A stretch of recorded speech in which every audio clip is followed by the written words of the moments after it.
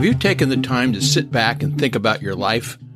Have you taken stock on what you've done and why? Whether these things honored the Lord, or whether they are just your version of the pursuit of happiness? Hi, I'm Rex Rogers, and this is episode number 106 of Discerning What is Best, a podcast applying unchanging biblical principles in a rapidly changing world and a Christian worldview to current issues and everyday life. If you can indulge me in this podcast, I'd like to share something of a personal testimony. It's not because I think my life is all that notable. It's not. It's just that I'm old enough now to see how God worked, to appreciate His grace and goodness, and to want to honor Him even as I hope this account encourages others. I grew up in a small southeastern Ohio town. 3,000 friendly people, the sign said at the village limits. I was surrounded by an extended family in which virtually everyone was a believer in Christ, and who, for the most part, practiced their faith. I didn't know it then, but I now understand that this family experience was a rare gift. Both of my parents were dedicated Christian people, and had been since before I was born. Mom was a piano and organ teacher, who has participated in church music and worship services since her teens. Dad was a factory worker and barber and a member of my home church deacon board for over 40 years, leading it for much of this time. When the church doors were open, so to speak, we were there. And when they weren't open, Dad and Mom were still there, laboring faithfully behind the scenes. Dad fixing or preparing whatever needed attention, Mom leading music practices with others. So it's not a stretch to say that my sister and I come from, in the best sense of the term, a Christian home. In response to the witness of my parents and many others in the church, at 6 years of age, I made a personal profession of faith in Jesus Christ as my Savior, following this with baptism probably 3 years or 4 years later. All four of my grandparents lived nearby, and all of them played a role in my upbringing. They were caring and loving, wise, optimistic, modeled incredible work ethics, and finished well, living consistent, admirable Christian lives till the Lord called them home.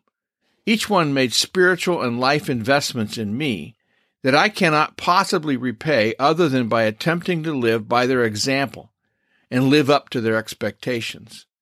My maternal grandfather was the lively, hilarious spiritual patriarch of the family, and to a considerable extent of many families within our community.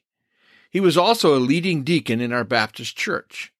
He and my grandmother, along with 3 or 4 other couples, had made the very difficult choice years before to leave their church, which had begun drifting into theological liberalism, and to establish a new church committed to the Lord and the Word of God.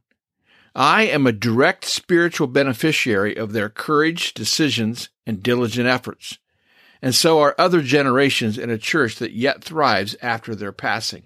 In my family, I learned, and I believe, that Jesus is the way, the truth, and the life, and the Bible is God's inerrant word, our guide to faith and practice. As a young person, I attended Sunday school, daily vacation Bible school, church camp, jet cadets, and Teens for Christ. You name it, I was there. I was no angel, but I did everything a kid from a Christian home and a fundamentalist church was supposed to do. Then I attended a Christian college. Aside from my Christian family upbringing, nothing marked my life more than my undergraduate experience. I loved every minute of it. While I was in college, God delivered me from a spiritual struggle. Early in my Christian life, given a strongly rationalistic bent of mind, I wrestled with doubt. Not doubt in the existence of God, but doubt whether or not I was truly saved. My struggle ended with the assurances I found in 2 Timothy 2:11-13. If we disown Him, He will also disown us. If we are faithless, He remains faithful, for He cannot disown Himself. Now, I never disowned, meaning rejected, the Lord. I was simply faithless, meaning lacking or weak in faith. In my weakness, the Lord remained faithful, not disowning me.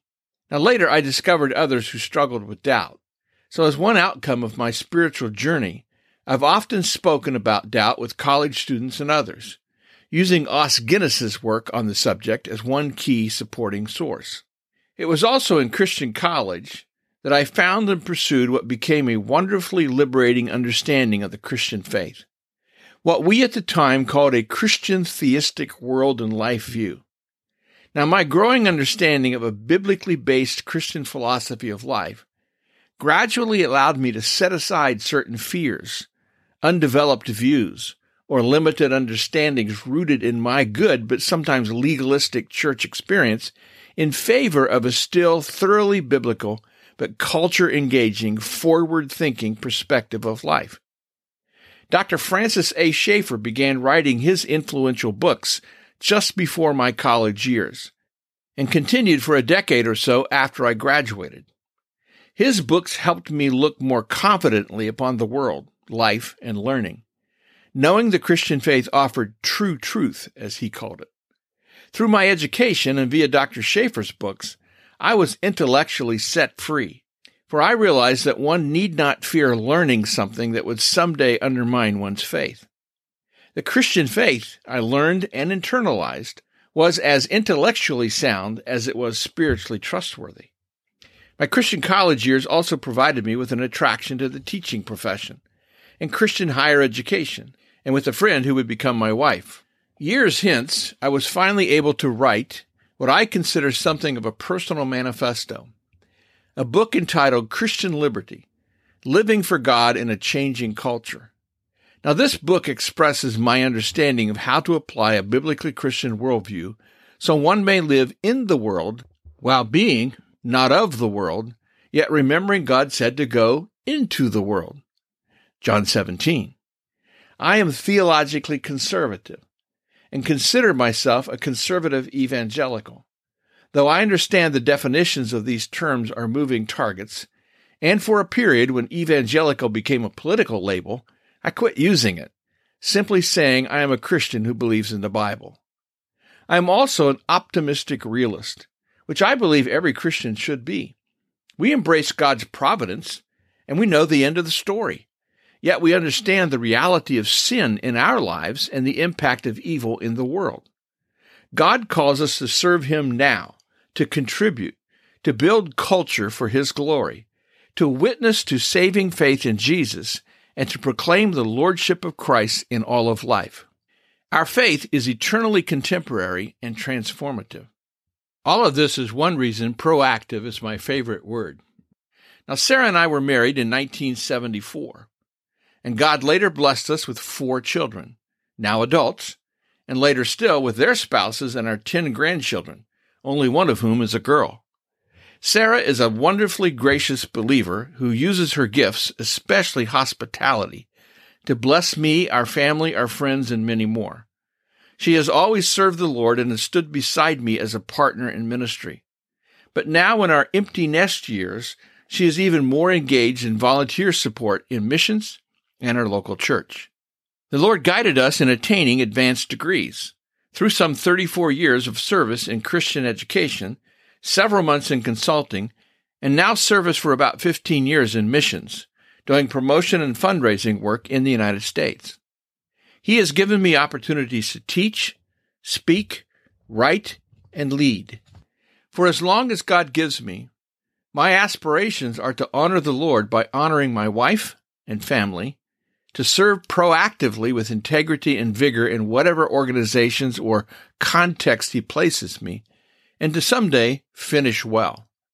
For all this, Sarah and I praise God and remember our family verse chosen when we knew our first baby was on the way. The Lord has done great things for us, and we are filled with joy. Psalm 126:3. Well, we'll see you again soon. This podcast is about discerning what is best. If you find this thought-provoking and helpful, follow us on your favorite podcast platform. Download an episode for your friends. And for more Christian commentary, check my website, REXM as in Martin. That's rexmrogers.com. And remember, it is for freedom that Christ has set us free. Stand firm.